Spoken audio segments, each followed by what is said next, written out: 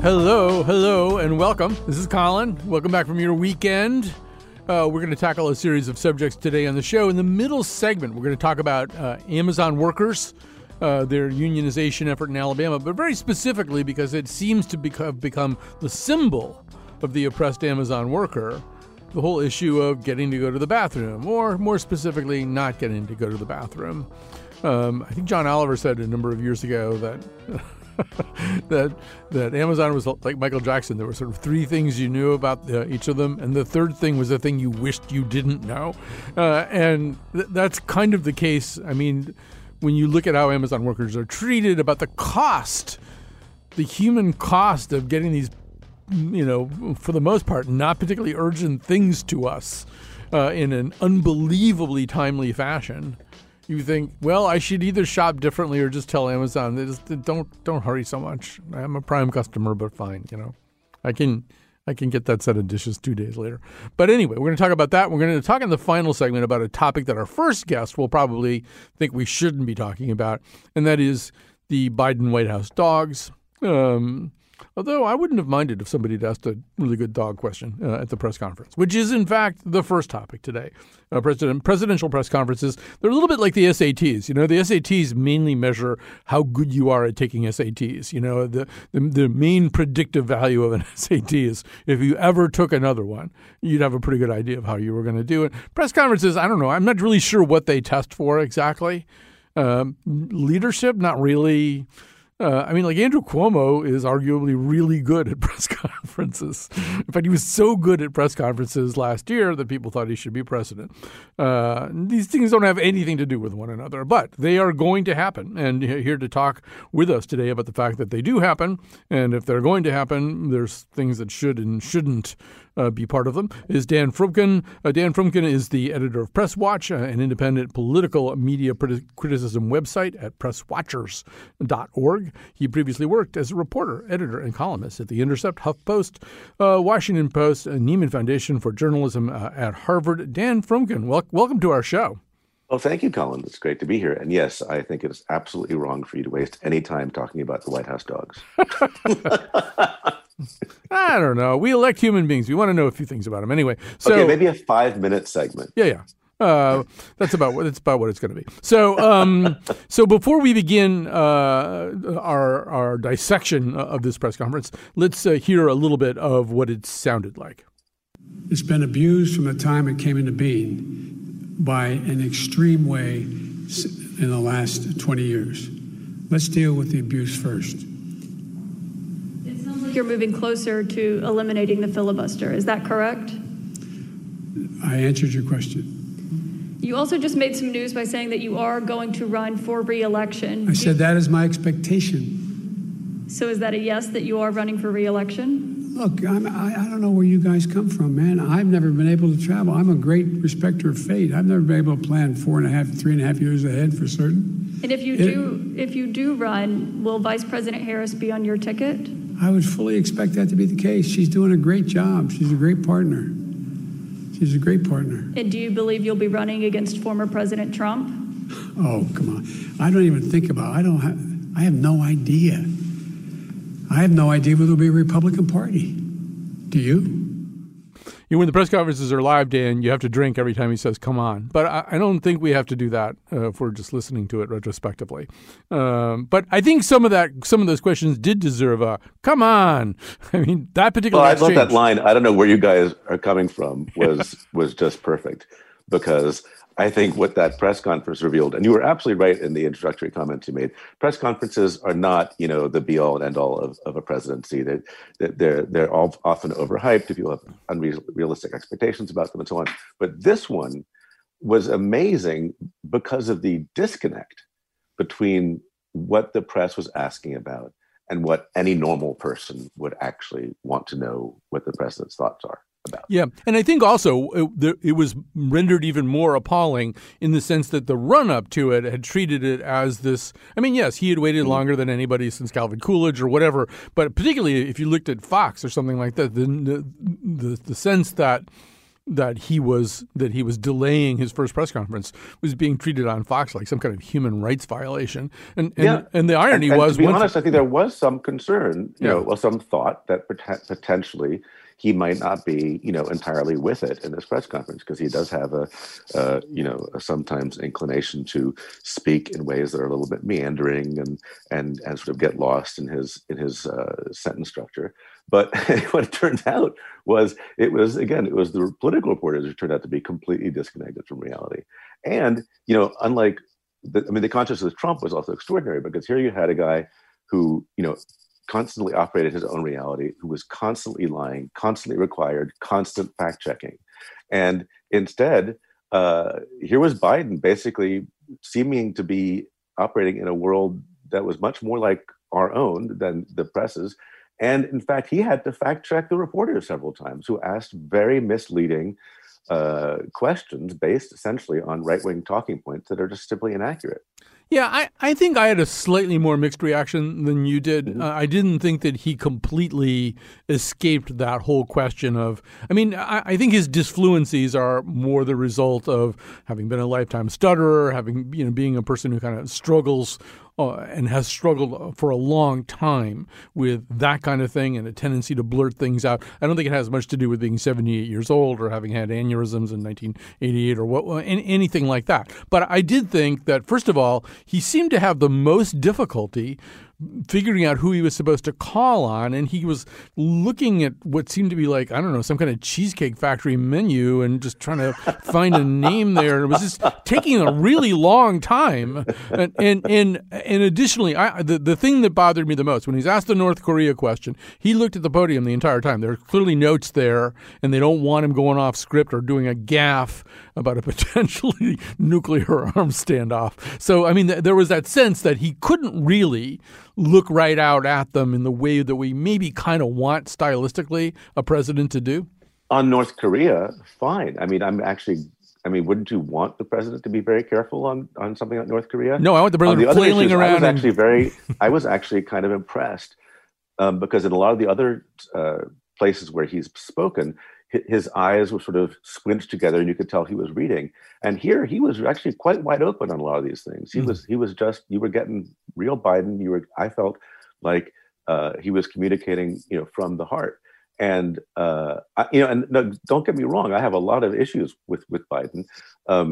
But I thought this press conference actually, showed him at his best. And precisely the weird sort of inside baseball horse race questions the press asked, I thought actually added to the sense that he was trying to give out, which is, look, I'm just trying to get things done. Mm-hmm. And I thought that message came across very clearly. Yeah, sure, he fumbles here and there, but to me, fumbles and gaffes are relevant when they show you something that that has verisimilitude about the person. I would agree. Reveals something. Yeah, and I don't think either of those revealed anything particularly bad about it. No, and the bar is set at a comfortably low level. If you don't recommend injecting yourself with bleach or things like that, right away you have a higher than passing grade. But I think also, I think one thing that we both agree on is the press. They've got to get better at this, and you sort of wonder why. I used to watch Trump, and I would think, why does he never pay a price for any of the things that he does or says? There's just like no consequences whatsoever unless you count the November election. But it seems like it's the same with the press. For example, it seems to me that they should get organized so that if somebody asks a question, you can't ask the same question 10 minutes later. I noticed in particular there were two reporters who had gone to the border and found young children, around 9 years old, and talked to them and maybe called them mothers or something. They asked nearly identical questions. So the second person clearly wanted to call attention to the fact that she too had done this. And I thought that should cost you something, among your peers, or maybe you don't get a good seat next time. It seems to me there ought to be something where if you do stuff like that actually impedes the flow of useful information, you should pay a price. I'd love to see that happen. But no, you're exactly right. They come in with their prepared questions. They don't actually listen to what he's saying. They don't follow up on each other in a really useful way. But that's always been the case with press conferences. They are almost by definition sort of places where people go and stand up and show off with how smart they are by asking a question that, and in some cases they're sent there by the editors, so it's not even their choice. So it would be a lot better if they actually listened. But that's also a lot of interviews on television and newspapers work that way too. People just ask a bunch of questions without actually listening to the answers. Right. I mean, that is a problem.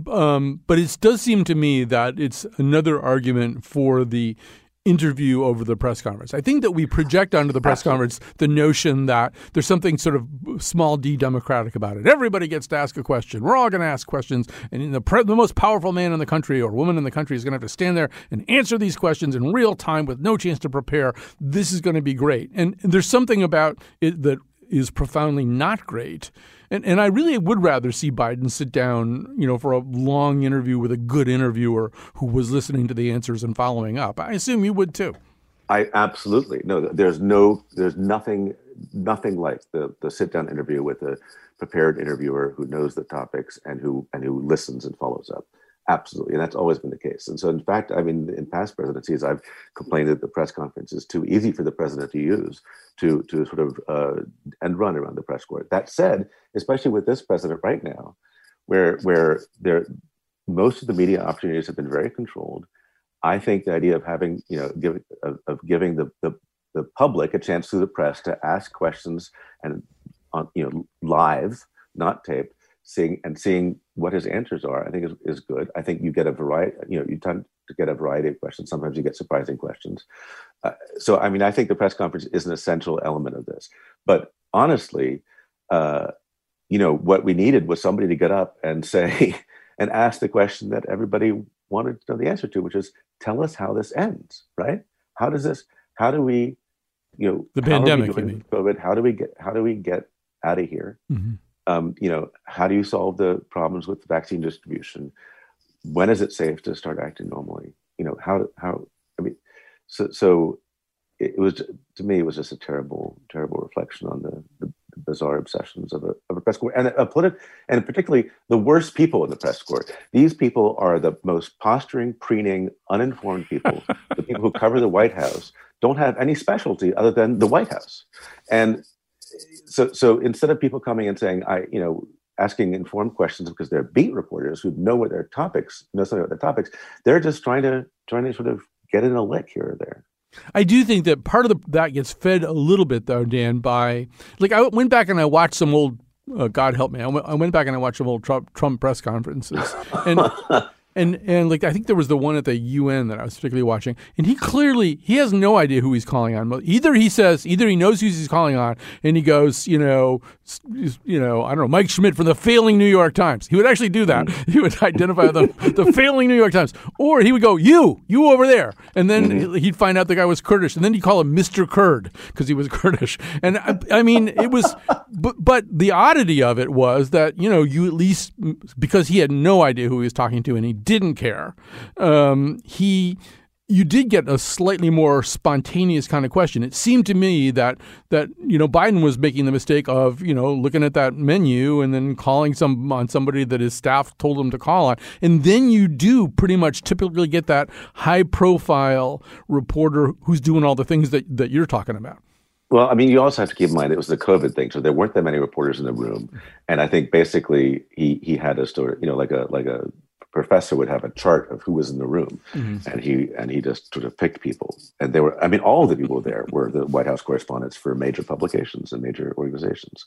So I mean, I don't think that's on him. So a counter argument to what we've been saying is, well, he kind of began before he started taking questions. He began with kind of a COVID update, specifically setting his vaccine goals, blah, blah, blah. And another counter argument is, I mean, it's right there in the CDC, the old CDC playbook and other kinds of public health documents that, in fact, elected political leaders are very poor spokespersons about a pandemic. You really do ultimately want a Fauci type person who only answers questions from a scientific scientific perspective. And, the whole theory is that half the country is just, reflexively going to disbelieve what an elected leader says about all this. And maybe Biden isn't the right guy to tell us how all this ends. But that doesn't mean there aren't a lot of other questions. And I know that from reading your stuff that you think there are a lot of other things that could have been asked about. Right. Well, first of all, let me go back to COVID. I mean, I think hearing from the president that, it is too early to start taking off your masks and acting like it's normal would have been hugely important. And he did not mention that in his opening remarks. And I think that would have been very, very useful. Mm-hmm. You're right. On the details, I don't really care what he thinks. But to your other point, though, no, I think that there are a ton of other questions that reporters could have been asking. Again, because his media appearances thus far have been very, very focused and very constrained, we don't really know a lot about. He hasn't been asked a lot of questions just about sort of how does the White House work? Who's allowed? Who do you talk to? I mean, one of my favorite things, he always used to say that he was the last guy in the room with Obama. Well, who's the last guy in the room with him? And this administration has been using background, interviews and anonymous sources as much as anybody. Why isn't he letting people speak for themselves? In fact, the whole government has been in basically a fetal crouch for the last 4 years, people being afraid to say anything about what's going on in their offices. What about freeing people in the bureaucracy to actually talk about what the government is doing and what's being discussed and what the various trade-offs and issues are? And there's just there needed to be a tremendous change after Trump in terms of transparency. And I think that if journalists wanted to actually advocate for something, they should have been advocating for that. Although you could make the argument that, we've both watched a lot of presidencies come and go. And in the early stages, there does tend to be kind of a crouch, right? I mean, I remember it very specifically with Clinton, who had won an election somewhat based on his fluency in making public commentary and stuff like that. But, as the Stephanopoulos kind of press operation came in, they initially saw the press very much as the enemy and were very careful about who said what. And I mean, it takes a while, I think, even with somebody like Biden, who's been in politics forever, who's been in the Senate forever, who's been in the White House in the secondary position for 8 years. I think it takes a while for the people who work for that person to know what they can say, when they can say it, and when to go on the record. You are absolutely correct, except that you almost never get out of that crouch if you go into it. I completely understand why people would go into it, but I just don't see them coming out. And so that becomes the standard of transparency. And unless people basically say, this is only until we get our sea legs, I really don't think that it's okay. Dan Frumkin, let me just ask you a final question here, which is, and it's probably a question that will be hard to answer, but one of not just hard to answer just in the sense that I don't know how we ever get any resolution on this. But, one of the things that, I've been teaching about this for the first time in about 3 years, and it strikes me when I teach that I think about it differently. But, we really have reached a point where there are these two competing and irreconcilable realities, and everything kind of just gets run through the prism of one or the other of them. So there's a huge portion of the country that watched that press conference. I know because the email I get. Watched that press conference and said, see, he's like losing it. He's really old and he's demented and he can barely talk and he's fumbling and stumbling and there's something wrong with him and they're covering it up, and that's why they didn't want to have this press conference in the first place, because this guy, is a drooling idiot. And then there's like another segment of the country that watched it and went kind of as you're saying, he gave pretty credible, understandable answers, and most of them were pretty adult answers. I mean, talking about the filibuster, he basically said, if you parse what he said, he's basically saying, well, he wouldn't mind seeing them go back to the talking filibuster. He also thinks, because of his expertise, he can get things passed without trashing or radically reforming the filibuster. He'd like a chance to try to do it using his existing political skills. And if it gets ridiculous, then we'd be willing to talk about the nuclear option. That's a really good answer. I think a lot of people saw that too. But, really, you have this situation where people just take everything and they jam it into their pre-existing understanding of the situation, as opposed to actually evaluating on its face. So that's why I said this is going to be hard to answer. I mean, it doesn't really leave us with very much. No, it doesn't. And you're right that we live in a climate where basically there are sort of two different media realities, and nothing. There's no magic wand solution to that. I just think that my view is that the media reality that actually conforms to actual reality needs to stop thinking that they can just play, sort of false equivalence games. They need to basically advocate for the truth as assertively as this other, the Fox News ecosystem is advocating for lies. And hopefully over time, because the truth has evidence behind it, more and more people will believe it. Also, I think reporters need to figure out, why is this happening, and report on what is it that's making people susceptible to just believing things that aren't true. So I think there's a lot of long-term slow solutions, but in the meantime, that is the reality we're in. Yeah, I one thing I had to sort of pursue this morning, that a lot of this has to do with complex versus non-complex thinking. To evaluate Biden's press conference, you really have to engage in some complex thinking. There are ways in which, because of his syntax, you kind of have to, tease out what it is that he's really saying. And some of the stuff that he's saying is a little bit subtle, is a little bit layered, isn't necessarily, the words of a Bernie Sanders progressive or a Barack Obama, centrist. It's more than that. And people don't like thinking in complicated ways. And we've now. Very few people actually watched that whole press conference. True. There's that too. What they saw was the digested versions on their evening news or on cable news or on in the newspapers or whatever. So, and I think that coverage, came off as basically saying Biden sort of laid out his agenda, and so I think it all worked out okay. All right. Well, on that hopeful note, Dan Frumkin is the editor of Press Watch, an independent political media criticism website at presswatchers.org. Thanks for being with us today. Thank you, and really nice talking to you. All right. So we'll take a break. We'll come back, and we're going to talk about Amazon, and it's going to make you not want to order anything for a while. Well, I got nothing against the press. They wouldn't print it if it wasn't true. If you want to know about the gay politician, if you want to know how to drive your car, if you want to know about the new sex position,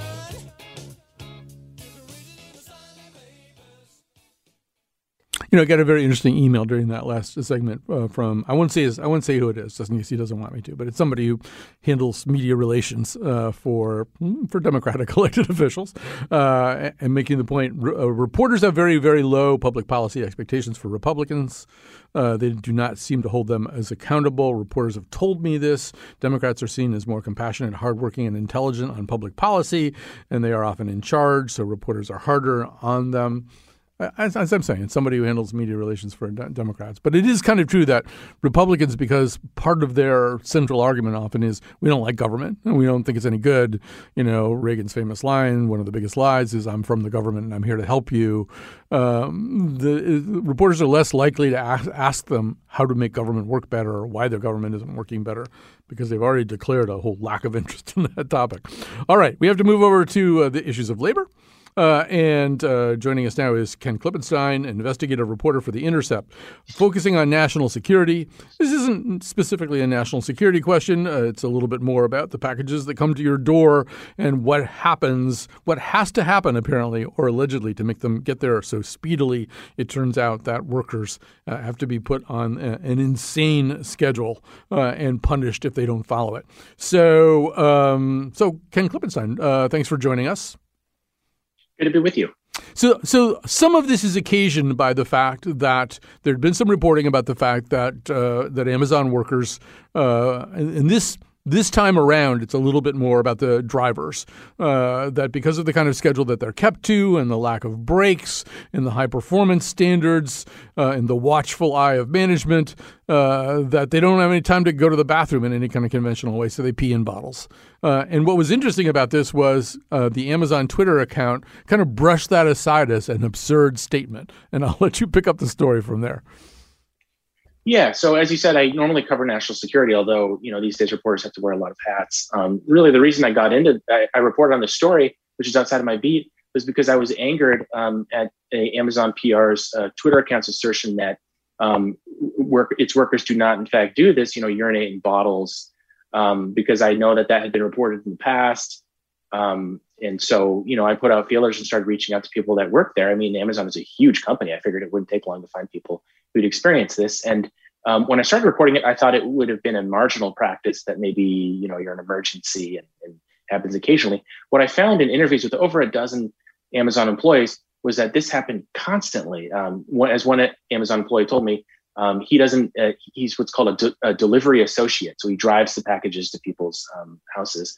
And he said that a day hasn't passed in months that he hasn't urinated into a bottle, just to be able to make these absolutely crushing quotas that they have to make. There's this impression that, they're just doing this to save time so they can have more free time. No, what they told me again and again was they're doing this so they can meet the not just stratospherically high delivery quotas, but even higher ones under the coronavirus pandemic and all the pressures therein. So I found internal documentation showing that management was well aware of this. It's not that Amazon PR or Amazon's leadership generally just didn't know about this. They formalized directives that contain within them punishments if you're caught leaving one of these bottles behind in your car. So they clearly knew about it. And what's more, it wasn't just the urination. That people were also defecating into bags to be able to save time to hit their quotas. As they told me, if you don't do these sorts of things, you're just not going to be able to, hit the numbers that you need to hit to continue being employed. So it's really out of desperation that all this is happening, and management is aware of it. It's a lie to say that they don't know that this is happening. Right. And because they'll penalize you if you don't make the quota, you're damned if you do and damned if you don't. This is not, this time around, the conversation is about the drivers. And I think you're right that it has something to do with the pandemic. But as you say, this has been around. This idea has been around before, and in 2019, John Oliver, who's emerging as one of America's greatest investigative journalists, talked about this in terms of the warehouse workers, the pickers, and people like that. He, after saying he legally would have to say that Amazon denies that that this is a problem, and legally Amazon says that associates are allowed to use the toilet whenever needed. But here's John Oliver. But that simply doesn't square with many accounts from workers, both in news reports and many first-person testimonials on YouTube. If you go to the bathroom during your break, you're going to have to wait in line, and you're not going to make your numbers for that period, and you're going to have someone come and talk to you. If you're far away from the bathroom, it's going to take you a long time just to get there, use it, and get back. Now your rate has plummeted. Unless you really have to, just hold it until you have your lunch break, because it will mess up your rate and they will find any excuse to fire you. And that's just not a good system for multiple reasons, including the fact that when people shorten their time in the bathroom, they don't shorten the bathroom part, they shorten the hand-washing part. So the next time you order something online, it's probably safe to assume it's been packed by urine-soaked hands. So, Ken, this comes up against the backdrop of unionization at one of the big plants, one of the big warehouses. Explain how these two things connect to one another. Yeah, the conditions are so dire that people feel as though there's just nothing else they can do. I talked to several people that had burned out and just had to quit because they physically couldn't do it anymore. It was too taxing. There were women that told me they had gotten UTIs from, holding it in and not being able to go. There are health consequences to these kind of things. And so this notion that it's just a few people, honestly, I thought it was a marginal phenomenon. I thought, it's not true that it doesn't happen. It happens perhaps not very commonly. But again, I spoke to over a dozen people, and, while not everyone did it, every day, everyone was certainly familiar with it enough that they were telling me during meetings, management would regularly say, don't leave these things in the car. Don't leave these bottles in the car. It looks bad, that kind of thing. And it seemed to me that the concern was primarily not about the health or well-being of the employees or even the sanitation, but just the optics of it. These conditions, it's not surprising at all. I have to say, I'm sympathetic to the plight of labor generally, but I didn't realize the extent to which these poor folks, are made to do these, frankly, inhumane things just to be able to make what is a modest paycheck. So, I think that if Amazon's so upset about this unionization vote, there's probably a lot of things they could do to improve to make it so that people aren't forced to, because when you talk to these folks, they are not political radicals by and large. This is not Che Guevara. So for them to be doing this union push, things have to be pretty bad, and those are the conditions that unfortunately I think I found. The other part of this is, that Amazon, for the most part, rather than, I don't know, dealing with this either somewhat apologetically or we're going to try to do better. And they kind of have this in-your-face attitude. A lot of this starts a little bit from Bernie Sanders visiting in Alabama, and one of the executives of Amazon tweets a taunt. So if you want to hear about a $15 an hour in health care, Senator Sanders will be speaking downtown. But if you want to make at least $15 an hour and have good health care, Amazon is hiring. A congressman named Mark Pocan replied via tweet, paying workers $15 an hour doesn't make you a progressive workplace when you union bust and make workers urinate in water bottles. And Amazon on their Twitter account said, you don't really believe the peeing into bottles thing, do you? If that were true, nobody would work for us. And this, Ken, seems to be part of an overall strategy that there's a piece in Recode today, comes from Bezos. The get into it, get into dogfights with the senators themselves, whether it's Elizabeth Warren or Bernie Sanders. That, it's almost as though Amazon feels big enough that they don't necessarily have to, in any way, try to bow down or accommodate the concerns coming even from U.S. senators. Exactly. I actually just had a story about this right before I jumped on this call, in which Amazon PR themselves are shocked and horrified at what's happening for a variety of reasons. One of them, which is that it's tarnishing Amazon's brand, and that's people that are handling the messaging and that kind of thing.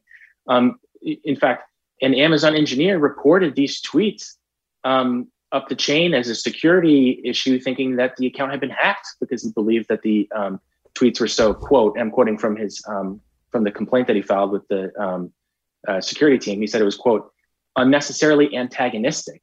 And, that's not an unreasonable thing to conclude, to look at it and say, well, the point of PR is to advance the interest through messaging and, imagery and things like that of the corporation. And what they're doing is they're antagonizing, you mentioned Representative Pocan, Senator Elizabeth Warren, Senator Bernie Sanders. They were calling report The Guardian, quote, fiction. It's almost like something on the Trump playbook. The effect that all of that has, the rank and file that I've spoken to, even adjacent or in PR, think that this is a disaster. Vox News reported last night that this is coming right from the top, from CEO Jeff Bezos, and he's actually circumventing the processes they have in place to prevent these kind of counterproductive messages going out. Yeah, I mean, by contrast, we've seen some of the other digital giants when they get called on the carpet and they have to talk to Congress, and so you've got Twitter, Facebook, and Google in the person usually of their founders or CEOs, and there's at least a kind of crypto truckling attitude that they take. They don't spend the entire hearing telling members of Congress to blow it out their old wazoos. They at least sort of try to indicate, because they don't want to get regulated, they try to indicate, that they're open to criticisms and they're doing the best they can. I mean, Amazon really seems to be in kind of a different category, maybe because they feel so big and maybe less in danger of being regulated. But it's an almost Trumpian tone that they're taking, get out of my way. We're going to do exactly what we want to do. And it's hard. I mean, there's something called the Streisand effect, where when you deny something that's easily provable, you make the problem worse. That's exactly what they did with the peeing in bottles. And I guess the question is, how will we measure the consequences? I assume the first place we're going to measure it is in Alabama, where I believe the voting ends today. Yeah, that's right. The voting ends today. It'll take a little while for them to count it up and release the results, but I think we'll see pretty quickly what the effects of this PR campaign have been, because I imagine from the perspective of organized labor, they can't think of a better gift to have fallen into their laps than Amazon PR just face planning on all this stuff and enraging a lot of people. It smacks of hubris. I think the notion is that, according to Vox's report, Bezos was mad that they're not being more aggressive and pushing back against what he perceives as unfair coverage. Again, as you say, very Trumpian. I agree with that assessment. The question, they have so much money. I mean, it's over $1 trillion. Bezos was the first trillionaire, at least on the books. It may be that they have so much power that they're just able to get away with this kind of stuff. And that's what we're going to find out shortly. And I'm just speculating, but I have to imagine that that's why this stuff is happening to begin with. This is the kind of behavior you see from institutions or individuals that have not really had to face consequences, or else they wouldn't do it. And, as you say, for the folks that he's picking on, like Warren and Sanders, these are very powerful individuals. These are senators that, Sanders' case, he chairs the powerful budget committee that can decide the kinds of things that could end up costing Amazon a lot of money. So it's really extraordinary that they're taking swings at them like this publicly. Yeah, and I think there are two ultimate consequences that could really redound very negatively for Amazon. One of them is, labor itself has struggled with its own image for a really long time, at least dating back to, I'd say, the 1980s, and Reagan in particular began to kind of begin a process of union busting and kind of delegitimizing the labor movement. And their numbers have waned over the decades. But, you really can, I think, maybe ignite public's. First of all, almost everybody has an Amazon driver coming up their driveway or over to their front door stoop or something. These days, it's such a common experience. Amazon's so pervasive. So to look at that person and think that he or she might be, crapping into a bag or peeing into a bottle because of these just Dickensian working conditions, I mean, that's the kind of thing that gets people sympathizing with labor movements, maybe in a way that they haven't for a long time.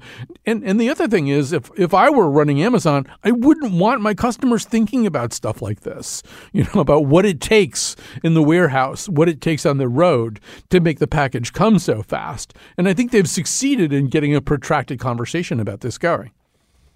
Yeah, it's the exact, perfect thing for the union vote. I mean, you've got Senator Sanders going down to Alabama this past week to try to drum up support for the union vote. And now it's all over the press. I mean, virtually every major media outlet was covering these crazy tweets they were having and the whole debate over, does this happen, does this not happen? Because it's a very easy thing to fact check. So very strange self-goal or own goal in this in this situation. But I guess we'll see what the consequences of that are, if there are any. I guess we will indeed. Well, listen, thanks very much for helping us understand this thing better. It was a great reporting in the Intercept on this as we watched this story unfold last week. Ken Klippenstein is an investigative reporter for the Intercept. Thanks for being with us today. My pleasure. All right, we're going to take a break. We're going to come back. We're going to talk about dogs because, we all need, Dan Frumkin notwithstanding, we need to talk about dogs once in a while.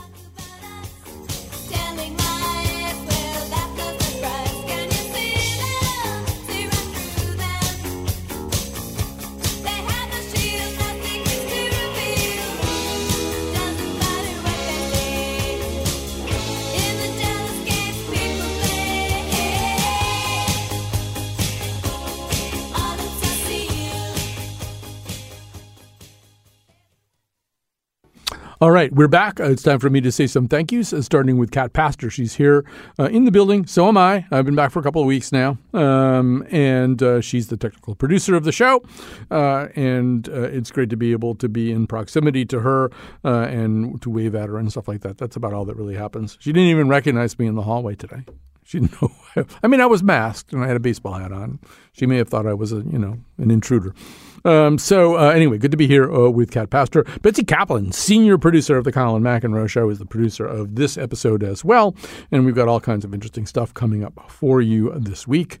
But this is a moment of great pride for me. We're going to talk about the White House dogs. I'm not proud that we're going to talk about the White House dogs, but I am proud about the fact that we are talking to Rachel Treisman, production assistant on NPR's digital news desk. And the reason I'm proud is that Rachel was in the 2018 class at Yale that I'm teaching again for the first time now. We're back in 2021 teaching that same seminar. But and Rachel, you were like editor of the Yale Daily News, right? You were like a big shot at the Yale Daily News.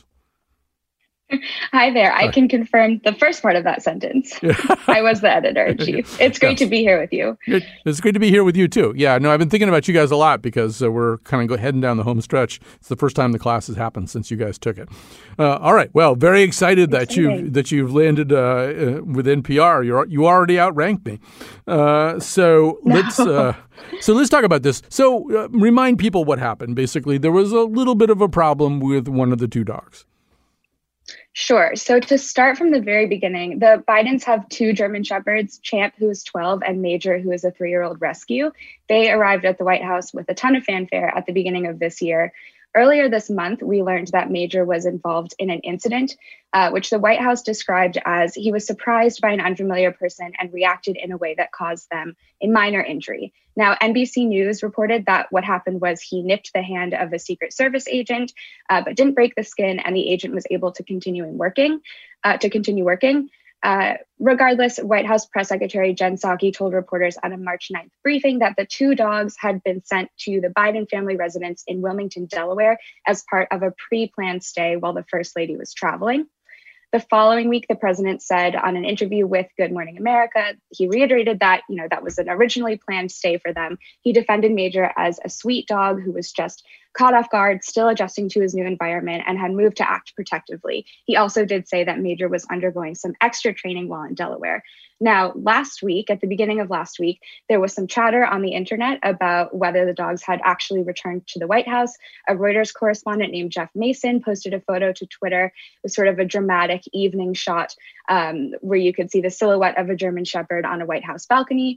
And again, White House Press Secretary Jen Psaki confirmed on Wednesday that they had in fact returned, although she did make sure to note that going forward, it won't be uncommon for the dogs and their owners to go back and forth to Delaware on occasion. All right. So let's actually hear President Biden in his own words and in his own voice defending a Major's honor on Good Morning America with George Stephanopoulos.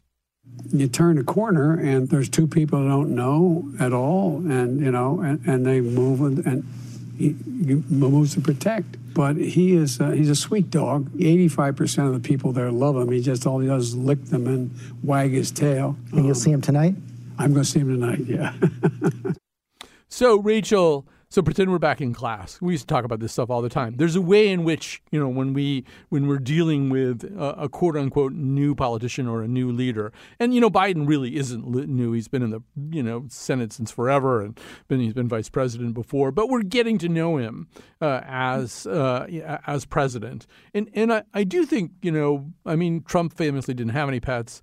There is a way in which even listening to him say that, you can sort of tell that he really loves this dog and he wants the best for that situation. I mean, I think there's kind of a reason why we wind up talking about things like this. Does that make sense? Mm-hmm. Mm-hmm. And so with that in mind, I would also just observe that it was kind of a good thing that it was a Secret Service agent, because they're supposed to be willing to give up their bodies for this, right? They're supposed to be you're supposed to be willing to Fair jump. point. Yeah. So I mean, I think it's like, hey, you signed up for this, and he didn't break the skin anyway. So, but this right, I think it's important to acknowledge that everyone stressed it was a really minor injury, didn't require any further attention, and that agent was able to continue working. Right. On the other hand, it's not great optics, right? You just get to the White House and one of your dogs bites a Secret Service agent. And they, I guess, that they have really, Rachel, emphasized the fact that this being a rescue dog, right? The first rescue dog ever. Yeah. Can you say more about that? Sure. So he's not technically the first rescue dog to live there, but he is the first to go from a shelter to the White House. And that's something that a lot of people have been celebrating. As you mentioned before, there's been a lot of attention on the dogs, in part because for the last 4 years, there were no pets in the White House, which was sort of unusual, but also because of Major's sort of historic journey, which a lot of people have been celebrating as a milestone. Right. I mean, I think we live in an age where that's a very popular term, rescue dog. I have a fairly new dog named Declan, and people ask me if he's a rescue dog. And I say, well, the people we got him from didn't specifically say, please rescue us from this dog. But I think that was kind of implied by their attitude here. So we should say that, I mean, you talked about celebrating it. There was actually a dogguration. I don't even know if I know how to pronounce that word. Tell us about the dogguration. Right. So the Bidens adopted Major from the Delaware Humane Association. They fostered him first as a puppy, and then they adopted him in 2018. And that same shelter, the Delaware Humane Association, held a virtual celebration in January, the weekend before the presidential inauguration, and they called it the Indogguration. And so it was part party, part fundraiser for that shelter. And reportedly, they raised over $200,000 $1,000, I think, and there were some 7,000 attendees on the live stream. So there seems to have been a lot of enthusiasm for that. So it's not only does he have an American rescue plan for the people, but he has a rescue plan for the dogs as well. I think that's a good thing. Now, there's this phrase, I think you might have used the word retraining. There's a little bit of retraining that went on for Major during the 3 weeks that he was out of the White House. Do we know anything about what that means, or is that top secret? We don't. We did not get any more details about what that looked like. Yeah, but we just assume that Major's going to be a heck of a lot better here. Okay, we have to deal with one other question here, Rachel, and I'm going to play a White House Press Secretary Jen Psaki responding to a question asked by a reporter a few days ago after the dogs were sent to Delaware. We heard all about the dogs. We were promised a White House cat. What happened to that? You heard all about dogs. We were promised a White House cat. What happened to that? Where is the cat? Today's a good day for the cat. I don't have any update on the cat. We know the cat will break the internet, but I don't have any update on its status. All right. So do you know anything about the cat, Rachel? I don't. I was just going to, I wanted to point out that there's a lot of expectation that it will go viral once it joins the family, but we don't know exactly when that will be. Yeah. So is this going to be like kind of one of your specialties for a while? Are you going to be like the go-to person on the dogs and cats at NPR? Oh, man, only time will tell. But yeah, something tells me this will not be the last animal story to come out of this administration. No, whenever there are animal stories. And see, you're too young to remember, but there was like this period of time, when the Clintons came to the White House, Chelsea had this cat named Socks. And Socks was around the entire time, I think. But Socks eventually the entire Clinton domestic world disintegrated before our eyes. My recollection is that that Socks went to live with Betty Currie, who was the White House secretary to Clinton, and whose name came up a lot during the Lewinsky scandal and the impeachment that followed. And there was kind of a sense that maybe Socks knew too much, and they had to get him off the premises and have him go live with Betty. So you never know. Well, Rachel Treisman, so great. First of all, to hear your voice again, production assistant on NPR's digital news desk and product of the 21st Century American Journalism Seminar at Yale University. Thanks for being with us today. Anytime. Thank you so much for having me. Okay. So as we wind up today, I was starting to talk to Dan about this at the beginning, but I'll just say something at the end. So in the class that Rachel took, when we do this class, we also have a class motto. So the class motto in 2018 was, every day something has to happen.